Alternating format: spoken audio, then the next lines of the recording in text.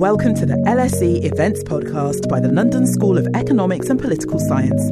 Get ready to hear from some of the most influential international figures in the social sciences. Hello and welcome to today's panel discussion. This is a discussion which is hosted by the Hellenic Observatory here at the LSE, and I'm very pleased to be the director of the observatory. What is the relationship between religion and human rights in Greece? Greece has had one of the highest number of violations in this area as judged by the European Court of Human Rights. We will explore the controversies that have arisen and seek to explain their context. This is an area where effective explanation, veers beyond interpretations of law to matters of history, politics, and sociology, and more.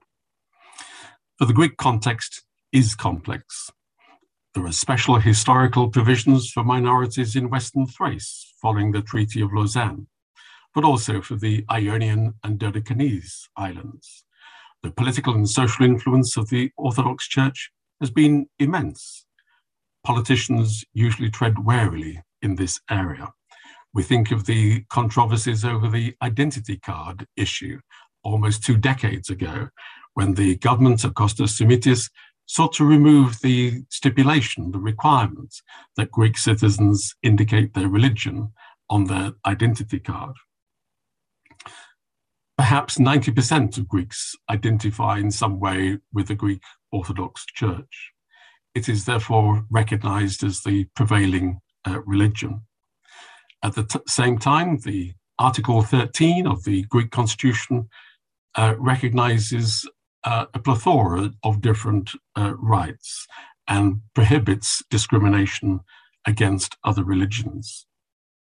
It has, however, restricted rights, for example, to proselytize in terms of other faiths. And the influence of the Orthodox Church has been extensive, as in the delays in establishing a mosque in Athens. These are sensitive areas for many people. The nature of religious education in school, the right to withdraw from that religious education in schools, the legal status of minorities, and their possible exemption from Sharia law, the recognition of same-sex marriage. These, as I say, are sensitive matters, and it's also an area in which the European Court of Human Rights in Strasbourg has adjudicated and has had quite a significant impact in the Greek case. Today we have 2 speakers who can guide us through the issues, the context, and their outcomes. Yannis Xytakis is a judge of the European Court of Human Rights in Strasbourg. He has served as associate professor at the Democritus University of Thrace and previously as a professor at Bosphorus University in Istanbul. He is a lawyer at the Court of Cassation and at the Council of State. Yannis holds a PhD in law from the University of Athens. We're delighted that he's able to join us. Alongside him is a long-term friend of the Hellenic Observatory. Effie Fokas is Senior Research Fellow at the Hellenic Foundation for European and Foreign Policy, better known by its abbreviation ELIUMEP in Athens. And we're delighted that she continues as a research associate of the Hellenic Observatory here at the LSE. Effie's research has explored religion at the intersection with politics, law, and human rights, and in relation to nationalism and questions of European identity.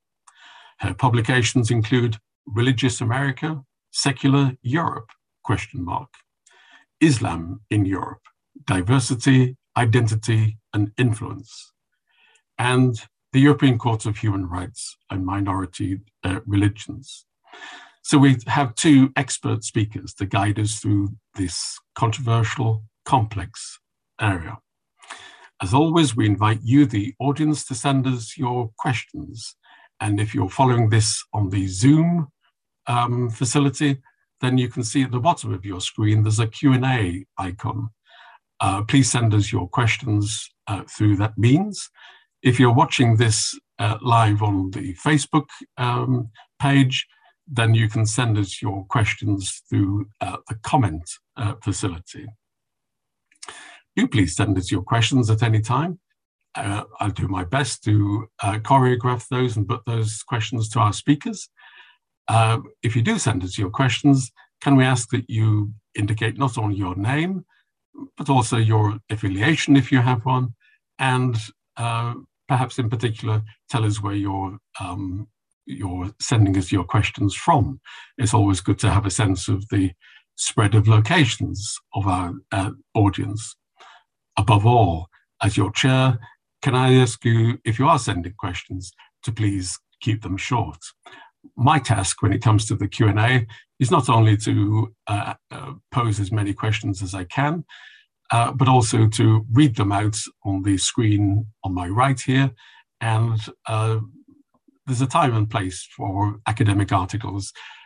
This is a time for short questions, if I may ask you to do that. You can also send us your comments using Twitter. And we suggest the hashtag for today's panel discussion is #LSE Greece. And again, send us your comments at any stage during the discussion, and we'll be delighted to see those. The panel discussion today is once again being recorded, and all being well, if there aren't any technical difficulties, we will be uploading the discussion as a podcast on the web pages of the LSE's Hellenic Observatory. Let me then say that we're going to start firstly with Yannis Xyxtakis and then Effie Fokas. I will pose some questions to both of them. I will then pick your questions from the audience to give to them. And we look forward to not only very informed discussions, but also excellent questions from you, the audience. So without further ado, can I pass you to our first speaker? Over to you, Yanni, please. You'll need to unmute yourself, please. You're muted, I'm afraid. Thank you, Kevin. Good afternoon from Strasbourg, and thank you for the invitation. The third paragraph of Article 3 of the Greek Constitution in force today reads as follows, I quote, "The text of the Holy Scripture shall be maintained unaltered. Official translation of the text into any other form of language without prior approval by the Autocephalous Church of Greece and the Great Church of Christ in Constantinople is prohibited." End of quotation. This constitutional provision is unique. It is not found in any other European constitution. In fact, it is included in all Greek constitutions since 1911. The occasion was the internal Greek battle over the Gospels in 1901. At the time, the Church of Greece and the Ecumenical Patriarchate reacted strongly to the translation of the Bible into the modern Greek Demotique by a newspaper in Athens. In other words, an internal dogmatic issue of the state church, the language of the Bible, which arose 121 years ago, finds an immovable place in the Greek constitution to this day. I started with this reference to show how connected the state church is to the Greek constitution. Let me take a less graphic but extremely important example. The Church of Greece, the state church, is characterized as autocephalous, that is, self-governing. However, its jurisdiction covers not all but half of the Greek territory, That is to say, the Greek constitution provides directly or indirectly for the following differentiations. Mount Anthos in Chalkidiki and the Doganes are administered exclusively by the Ecumenical Patriarchate of Constantinople in Istanbul. Similarly, the semi-autonomous Church of Crete is under the direct jurisdiction again of the Ecumenical Patriarchate.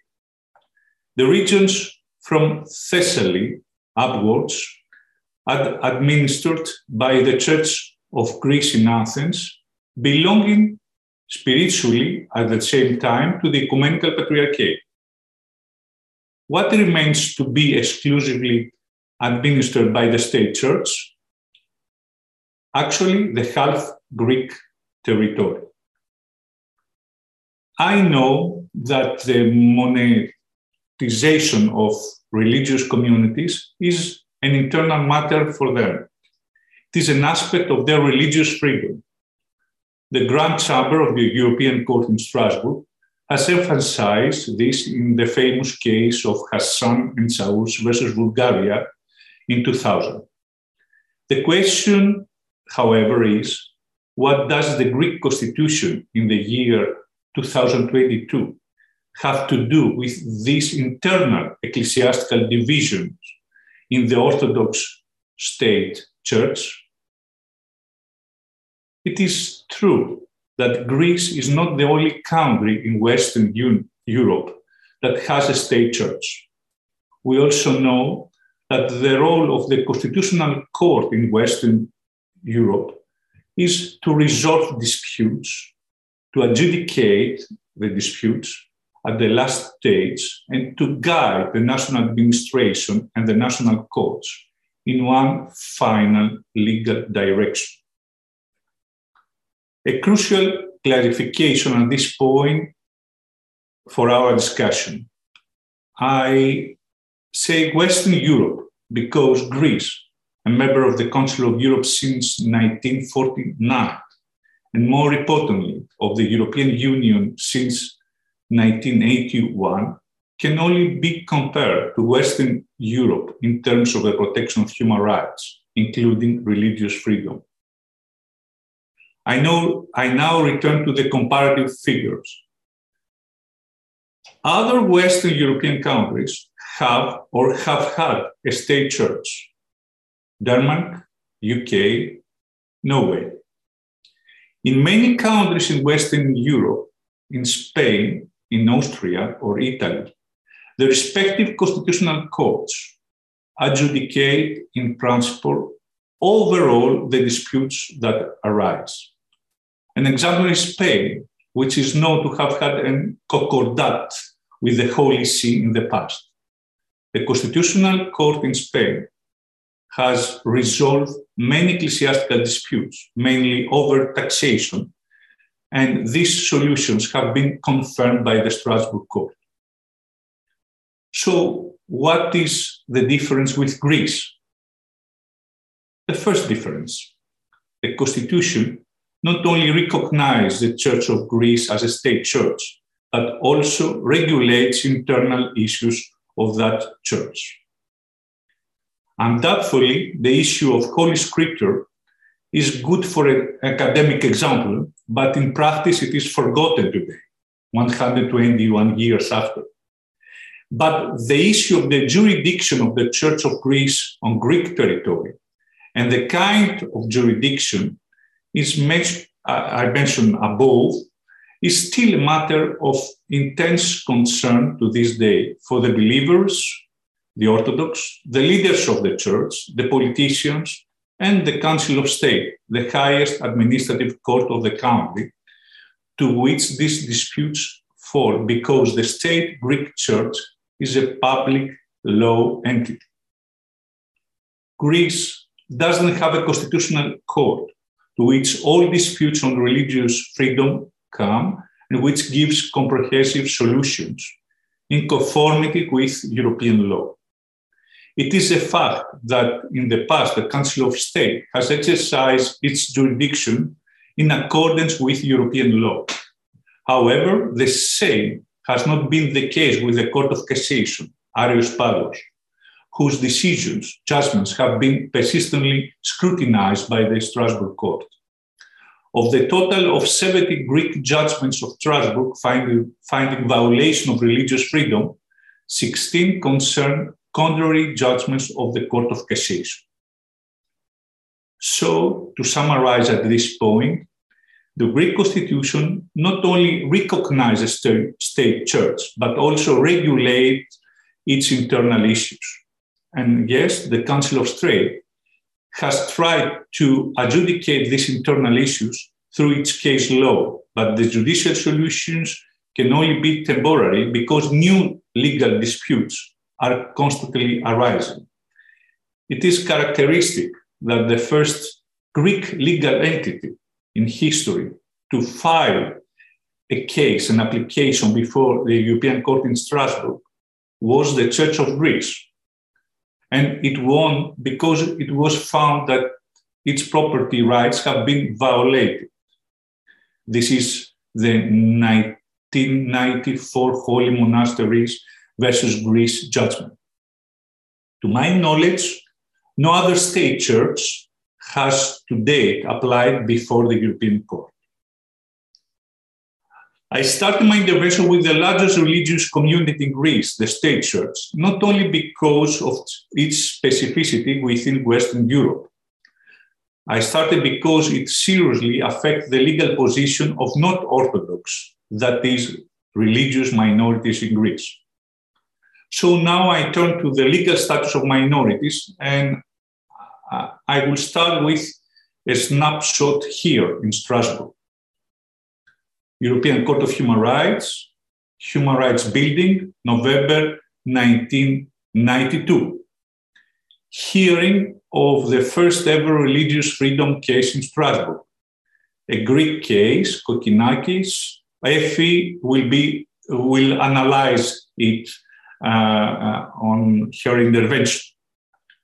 The applicant is a veteran Jehovah's Witness from Crete, who is appearing on behalf of the defending Greek government, a Greek judge.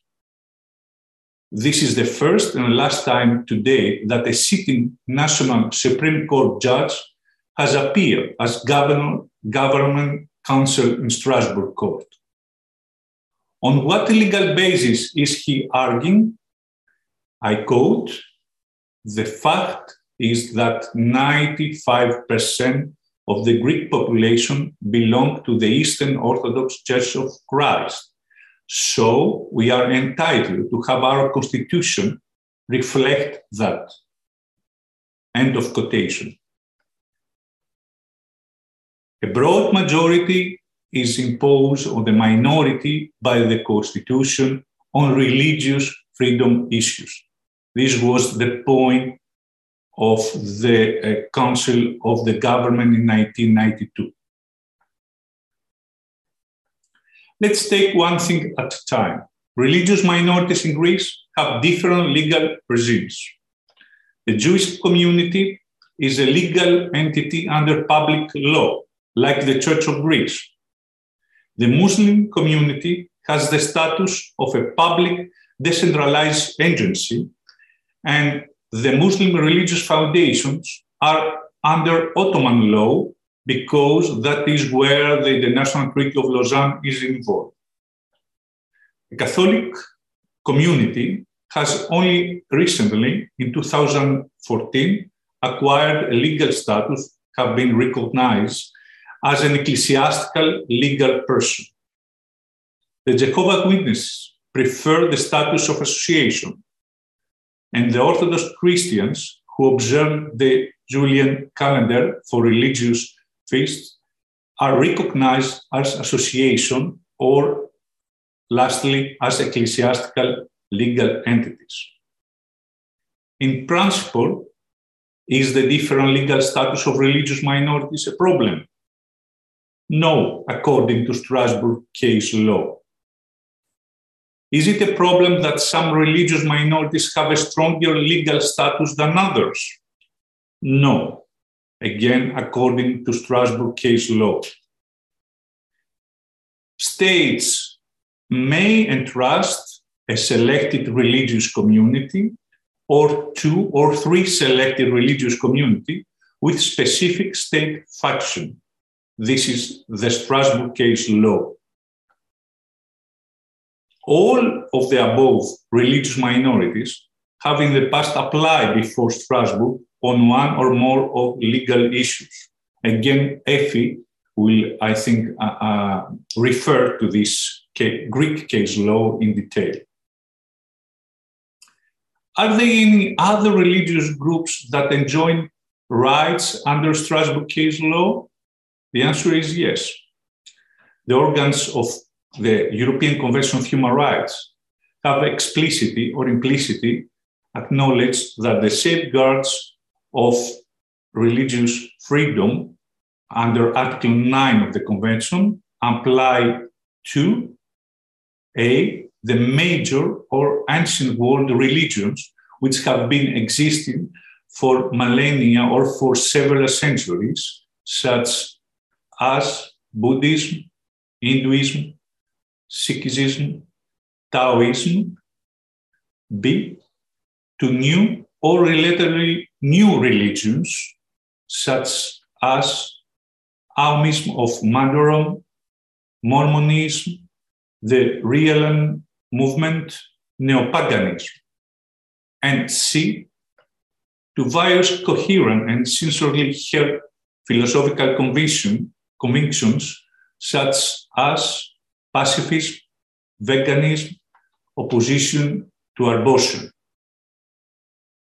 Article 9 on religious freedom on the Convention of Human Rights applies to the aforementioned beliefs and doctrines, regardless of whether a respondent state officially recognized them as religions. Nevertheless, according to Article 13 of the Greek Constitution, only known religions are subject of freedom of religion. The second important point, in my opinion, is the negative religious freedom. That is to say, the freedom not to belong to a religion and not to practice it. That means that the state cannot require a person to conduct an act which might reasonably be seen as swear allegiance to a given religion. For instance, the European Court found that there had been a violation of Article 9 of the Convention of Religious Freedom as a result of a legal requirement on the applicants to take the oath on the Gospels on pain or of forfeiting their parliamentary seats. It's a San Marino case. The negative aspect of freedom to manifest one's religious beliefs also means that individuals cannot be required to reveal their religious affiliation or beliefs. Kevin, you have already referred to the identity card case before it was a Greek, a dispute, but this case was also examined by European Court in Human Rights, and the European Court of Human Rights found no violation of religious freedom at the time. State authorities are not free to interfere in individuals' freedom of conscience by asking them about their religious beliefs or forcing them to express those beliefs. Moreover, such interference can be indirect according to Strasbourg law. For example, when an official document issued by the state has a religion box, leaving that box blank has a specific connotation. The court has also refused, the European Court has also refused to recognize the need to mention religion in civil register or identity cards for demographic purpose, as what would necessarily involve legislation making it mandatory to declare one's religious belief. In general terms, in Western European countries, there are no longer serious violation of freedom to manifest religion, as was the case in the 90s and 2000 years. The most important case law is Greek, and Effie, again, I think will develop it. Today, before the European Court, the claims about religious freedom are more issues of negative religious freedom as described above. And it follows that the purpose of the European Convention is religious tolerance, that is, the neutrality of the European state. It is not without significance that the legitimate grounds for restricting religious freedom do not include the ground of national security. The omission is by no means accidental. On the contrary, the refusal by the drafters of the Convention to include this specific ground in 1950 among the legitimate grounds of interference reflects the fundamental importance of religious pluralism as one of the foundations of a democratic society, and of the fact that the state cannot dictate what a person believes or take coercive steps to make him change his beliefs. This is increasingly proclaimed by Strasbourg in its judgments. There have been at least 6 relevant judgments of the Grand Chamber of the Court in the last decade. I quote from the last one. The Court has frequently emphasized that states' role as the neutral and the impartial organizer of the exercise of various religions, faiths, and beliefs, and has stated that this role is conducive to public order, religious harmony, and tolerance in a democratic society. End of quotation. The state's duty of neutrality and impartiality excludes any discretion on its part to determine whether religious beliefs or the means used to express such beliefs are legitimate. The case of Greece may be more complicated. This is because the issue of freedom of religious minorities is often approached by national courts as an issue of religious equality rather than freedom of conscience. In other words, the obligation of religious tolerance is disregarded, and the prevailing point is the following. If the Greek state can regulate internal matters of the state church or matters of state church education, then it is justified for the Greek state itself to regulate the same matters for religious minorities. This approach, if one finds it in national case law, is not in line with the case law of the European Court, as summarized in a judgment of the Grand Chamber. I conclude, therefore, for the second part of my intervention, the shadow of the state church falls on religious minorities. They are no longer frequent intervention in the manifestation of religion, but there are concerns about restrictions and intervention in the internal affairs of religious minorities, in their self-government right. In general, and this is my final conclusion, the Strasbourg Court's case law in Western Europe has matured over the last decade.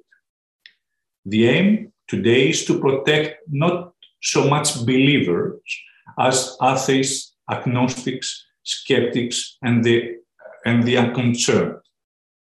This is why tolerance of religion is particularly important.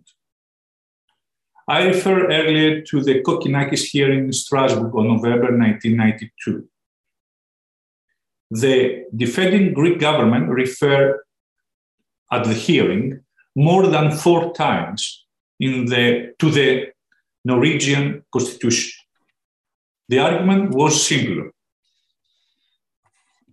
Norway has had a state church, the Lutheran Church, since 1814, when it gained independence from Denmark. And the Norwegian king, the Greek government, has always been the head of this church. What bothers you that Greece has a state church and the president of the Greek Republic is sworn in at Holy Trinity? Was the argument raised by the Greek government. Norway revised its constitution in 2012, and there is no longer a state church. In 2017, Norway stopped paying from the state budget the clergy of the Lutheran Church. This, despite the fact that some 79.2% of Norwegians were registered are members of the Church of Norway as of January 1st, 2010, just 2 years before the constitutional revision. Thank you for your attention.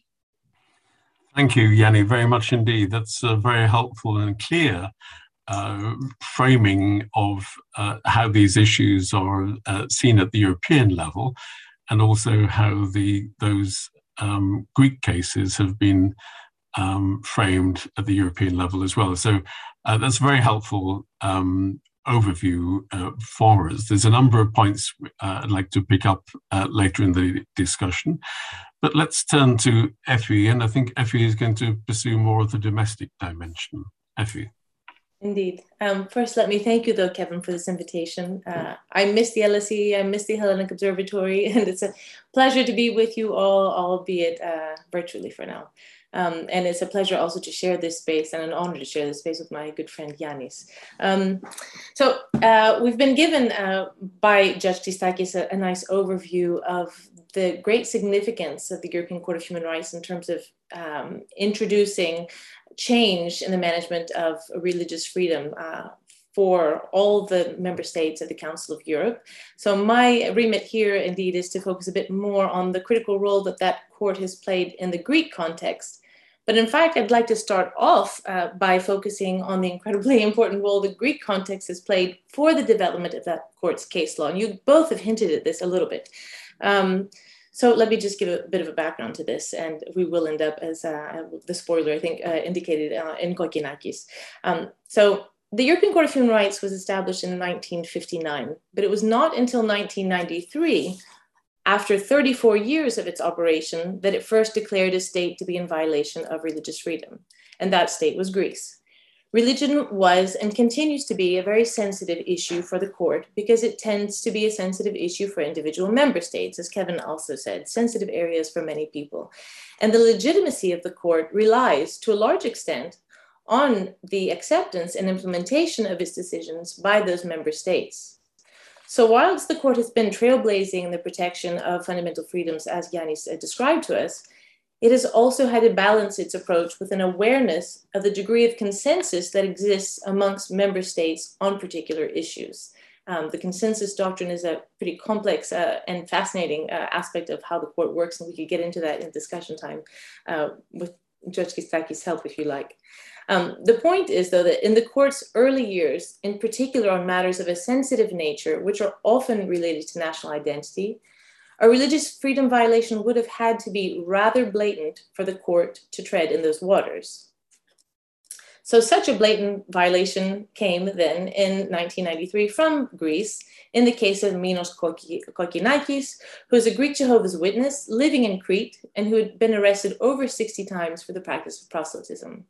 This time for the especially grievous crime of witnessing to the wife of a cantor in the Orthodox Church, so the wife of something like a member of a choir, for those who might not be so familiar. Yannis made reference to this ban, but I want to note that this ban on the practice of proselytism was introduced into Greek law in 1938 under the Metaxas dictatorship, which spanned 1936 to 1941. So in company with lots of other beautiful developments around fascism and everything in this time period, you understand it's striking that a law from this period applied still, and we will get to its current day impact as well. So Kokkinakis was vindicated in his claim, and after that, the floodgates were opened. 7 more violations of religious freedom were found within the next 7 years, notably all but one addressing the state of Greece. In fact, that one remaining one is the case you mentioned, Yannis, in San Marino about religious oath. Until rather recently, Greece was responsible for over 20% of all European Court of Human Rights violations regarding religious freedoms. A striking number considering the court's jurisdiction over 47 countries across and beyond Europe. So it's in this sense that I say that Greece has been critical in the development of the court's case law on religion. And I think it's worth noting that it was in Kokkinakis that the court developed what has gone down in history as its mantra on religious freedom, explaining that it protects both the freedom of religion, but also the freedom from religion. So it took this opportunity early on to say what we're protecting is not only belief, but freedom to not believe, as Yannis also indicated. So since the case of Kokkinakis, the European Court of Human Rights has addressed a number of other problem points at the intersection between religion and human rights in the Greek context. And I want to refer to a few specific cases, 5 to be precise if you're counting, in order to tease out the underlying causes of some of these problem points and the challenges to addressing them. First, in Kanea Catholic Church versus Greece in 1997, a Catholic church in Chania, Crete, appealed to the European Court of Human Rights because it did not enjoy legal status as a religious community and was thus unable to take legal proceedings to defend its property against a menacing neighbor at the time. In 2014, after a rather dramatic time lag of 17 years, the Greek state changed and significantly liberalized its policy on legal status for religious minorities, very much in the shadow of that case that had taken place 17 years earlier. So takeaway number 1, it may take a long time for the impacts to take root, and this is reflective of the fundamentally conservative nature of the Greek state, which has been rather slow to make space for religious minorities in the Greek public sphere. The case of Mont Lassalle, second, is rather different in that the relevant policy change came just before the judgment was issued by the European Court of Human Rights and in anticipation of what was sure to be a negative judgment for Greece. Here, my esteemed co-speaker this afternoon, prior to his appointment as judge of the European Court of Human Rights with respect to Greece, defended the right of a Muslim minority woman living in Thrace, her right to not be subjected to Sharia law in the case of inheritance of her deceased husband's estate. The practice of Sharia law in Western Thrace in Greece, to which also Kevin referred earlier, is fundamentally embedded in a history of tense relations between Greece and Turkey. And the broader takeaway here is that limitations may well be rooted in causes that have actually little to nothing to do with religion per se. No one can make the serious argument that the Greek state allowed or enforced the practice of Sharia law in Greece because of a profound respect for this minority faith or for this particular Islamic tradition. That's not why this has been happening. Rather, it has to do with the Greek state leaning on the details of the 1923 population exchange, the Lausanne Treaty between Greece and Turkey, in order to prioritize and emphasize the Muslim over the Turkish identity of this minority community. Because it's the Turkish, not the Muslim dimension that especially sparks Greek nationalism and speaks to Greek nationalism. Third case. Same-sex civil union is another right won at the European Court of Human Rights for same-sex couples in Greece. And I raise this example in order to make the point that the intersection between religion and human rights should be defined rather broadly to include issues not only directly involving religion, because that's not fundamentally a religious issue, but social and moral issues which may mobilize religious groups and individuals in opposition to the granting of a particular right. As was the case here, the Greek state faced formidable resistance from religious conservative factions of the Greek public in its introduction of this particular right. Third, the case of Papageorgiou versus Greece builds on a case mentioned, well, actually you didn't in the end mention the Yannis Folguero versus Norway, a really significant religious education case managed by the European Court of Human Rights, where the state of Norway had a mandatory religious education course, which it felt and was arguing that it was sufficiently critical, pluralistic, and neutral, but the claimants were arguing that it was not the case. And basically it was a case built around this point. So in the case of Papageorgiou versus Greece, we have 2 atheist families who sought to establish the right to freedom from religious education in Greek public schools, without, though, having to declare their religious belief or lack thereof to a state authority in order to win that right to exemption from religious education. From my perspective, this is an incredibly important and especially complex issue at the intersection between religion and human rights. Undoubtedly, a non-religious or anti-religious or a person or a member of a religious minority or even a majority religious person should not be obliged by the state to follow courses which communicate a truth claim about any particular faith. Also beyond doubt is that the state does not have the right to require declaration of one's religious orientation, as Yanis mentioned earlier, in order to allow exemption from a course. And one's religious orientation should never be revealed or even suggested by the contents of a student's diploma, as was the case until recently in the Greek context. But I would also argue that religious education, which is neutral in its approach and aims at educating students and young and youth in a way that prepares them for life in a multi-religious society, is an incredibly important resource and arguably could form the basis of a mandatory course if managed well.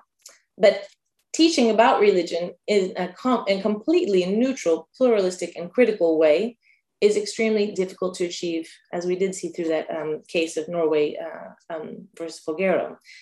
Who is capable of teaching religion in this way, in a fully neutral, critical, and pluralistic manner?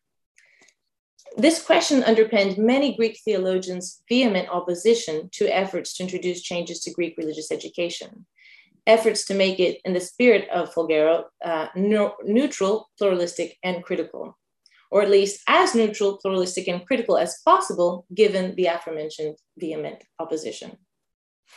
So those efforts to pluralize Greek religious education materialized eventually in the form of new religious education school books, which had been in the making for several years, and which the Syriza government finally brought to use in Greek public schools in 2015. If I get the date exactly correct, I'm not fully sure, I don't remember, but I think 2015.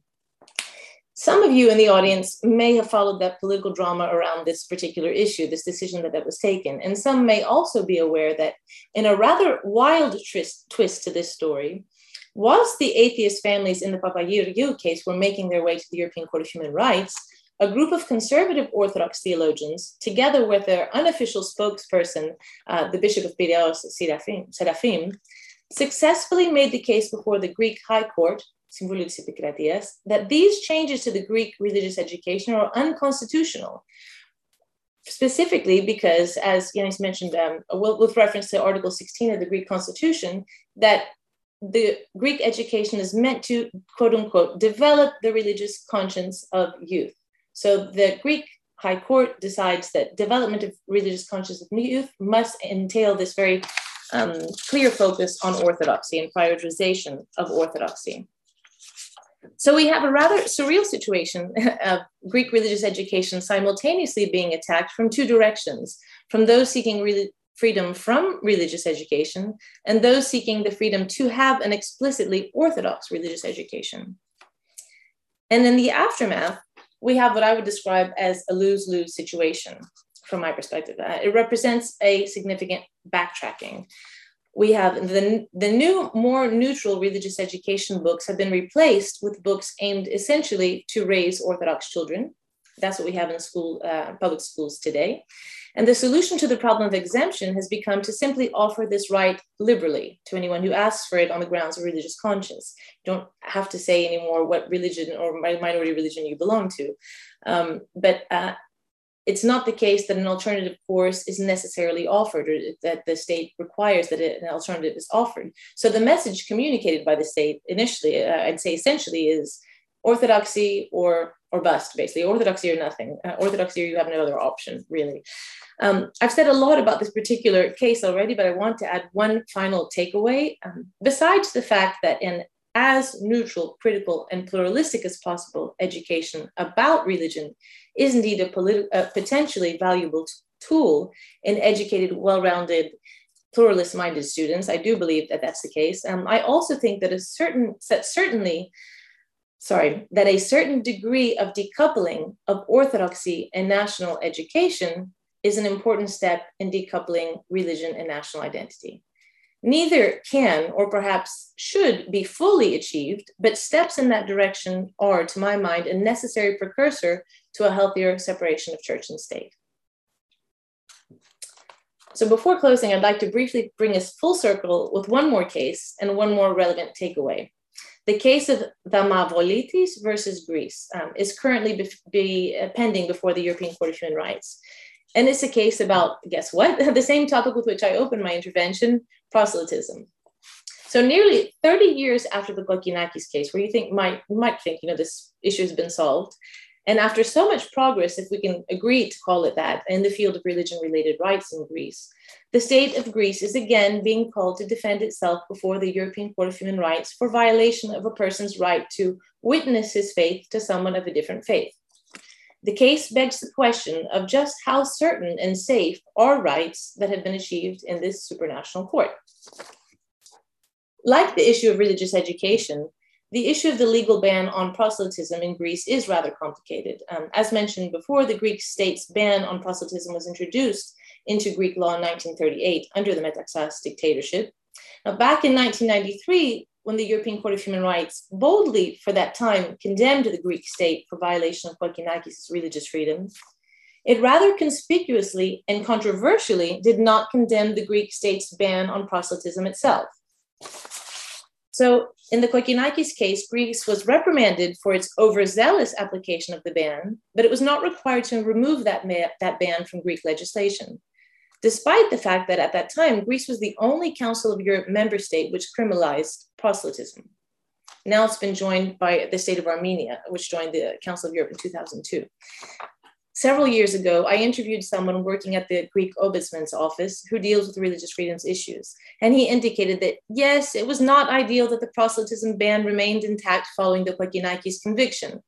But at the same time, proselytism arrests were no longer a problem because, he said, all police headquarters, I quote, have Kokkinakis in the drawer.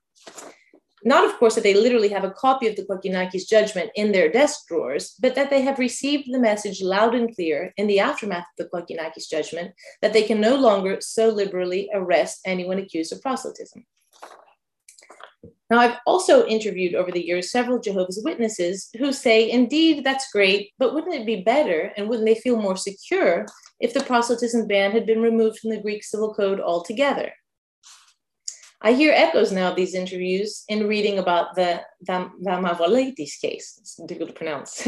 This case, and I'll give you the details now, is a case of a non-Orthodox person, but also non-religious affiliated. He's not formally affiliated to any religious minority group.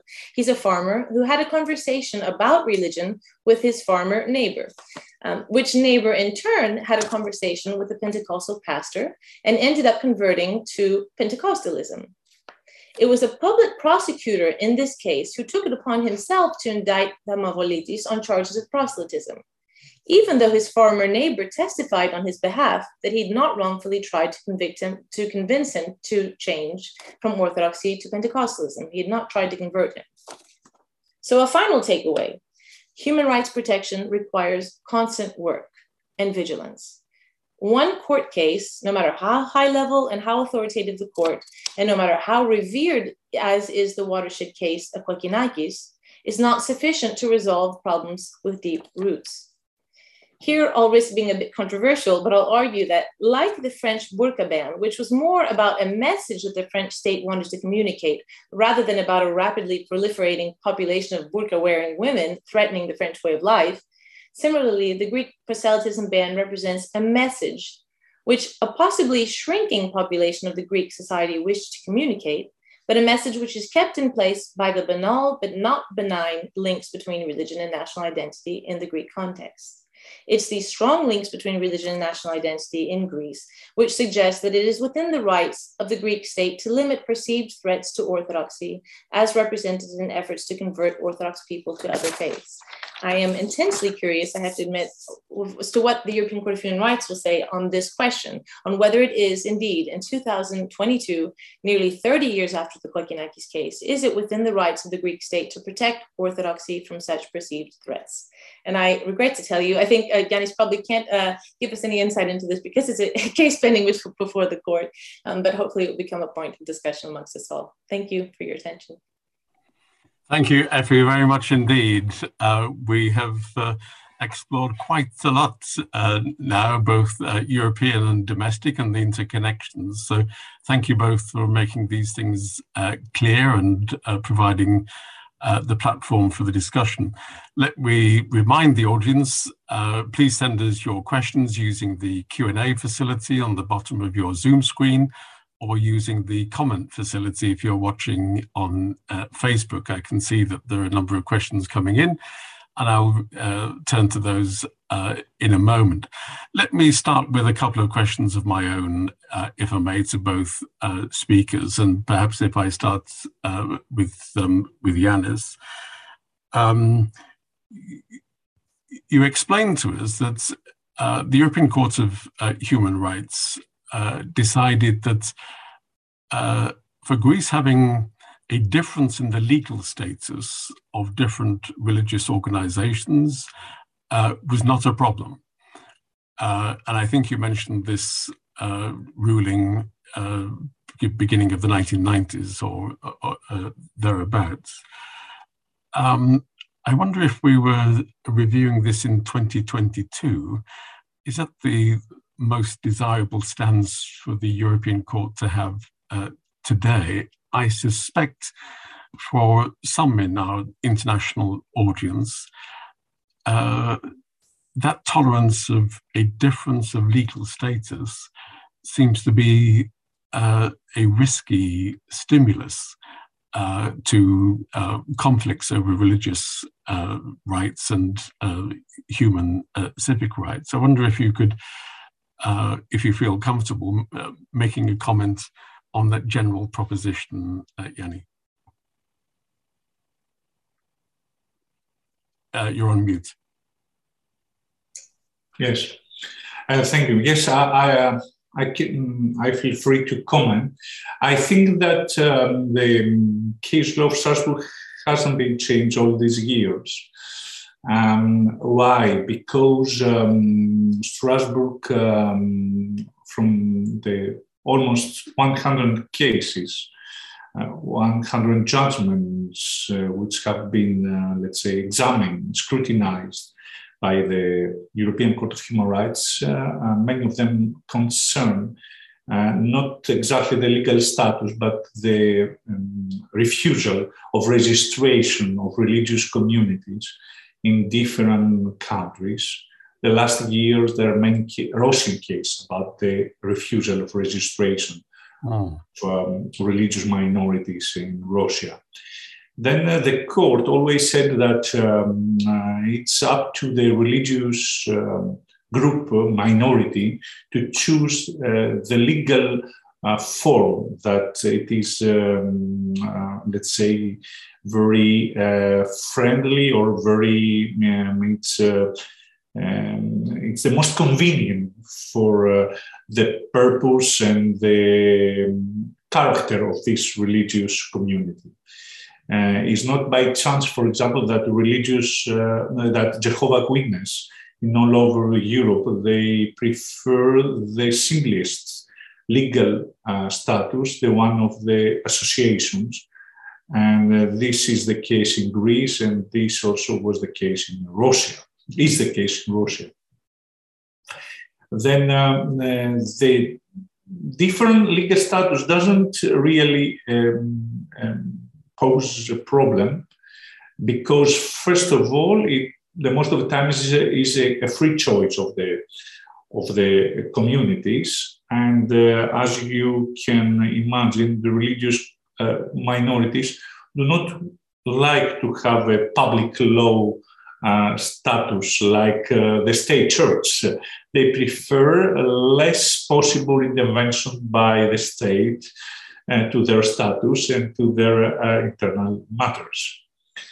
And sometimes it happens, of course, to have a refusal by the state authorities to recognize even the simplest legal form to the religious minority. And this was the case with the Russian case law. On the other hand, Strasbourg is very, let's say, sensible to the protection of the rights of the members of the religious minority. Then examine the relevant claims of members of religious minorities. Strasbourg doesn't make any distinction between the legal status of the group where the member, the applicant, belongs. Then I think that this distinction between several legal status for the religious minorities, but very careful examination of the claims of the members of religious minority works well until today, and in any case, there is no change of this approach about legal status of religious minorities all the last 30 years in Strasbourg, in my view. Thank you, Yanni. I guess in the UK, there has been an ongoing debate, led, in fact, in some respects by Prince Charles, about the disestablishment of the Church of England. And this follows the disestablishment in the first part of the 20th century of the Church in Wales, for example, and the special provisions in Scotland. We could then have a situation within the next decade in which the number of European countries having state churches reduces yet further. Not Norway, as you explained to us, and perhaps soon not the UK. In other words, if I followed you correctly, that would leave Denmark and Greece. And I wonder, I suppose academics look for simplicity in patterns too frequently, but I wonder whether you feel that the special status that the Church of Greece has under the Constitution and the geographical divisions within the Church, with the Patriarchate in Crete, etc., whether this complexity is something which is more a problem than a friend. That is, wouldn't it be simpler in the next decade or more to also think of the disestablishment of the Church of Greece? Well, this is how to say, a question with historical and other parameters. But I can say that the current constitutional position of the Orthodox Church is a source of more problems than solution.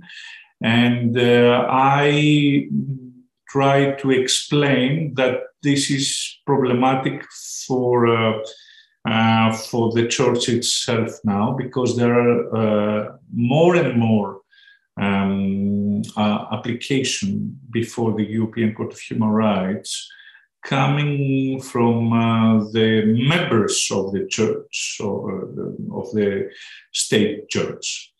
And this is very characteristic in my view. And as in my information, there are also many cases pending before the Greek Council of State, which is the administrative court responsible for who has the competence about the state church, because, as I explained, is a public law entity. I cannot comment more, but I think that the numbers are very characteristic for this, for the complexity that provokes this status of state church in the Greek constitution.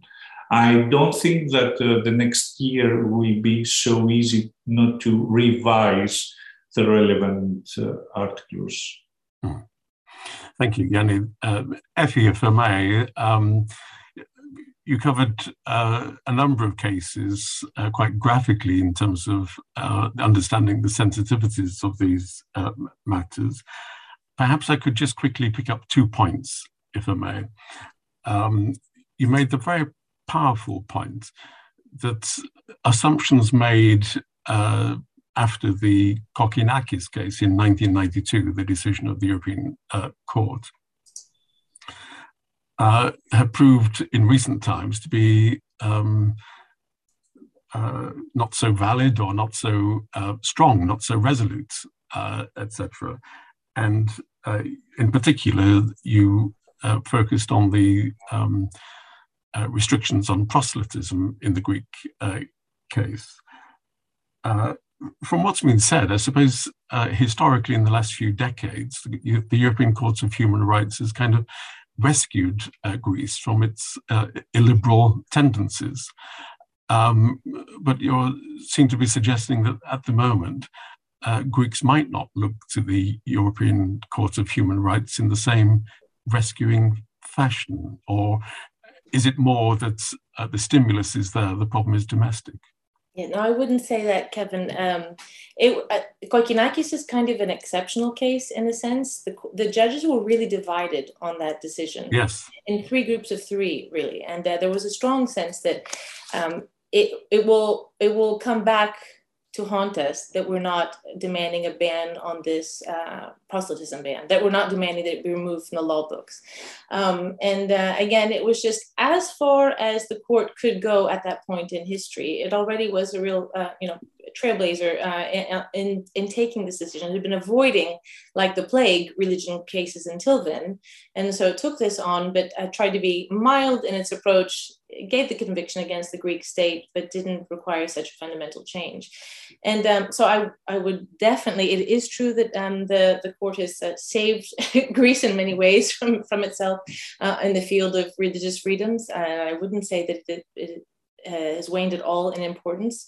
This is just an example of how important it is, though, that it takes the full measures sometimes when but again, it's a very difficult position the court is in, because it has to balance it has to balance taking the right decisions on religious freedoms with making sure that the member states are somehow ready for some drastic changes.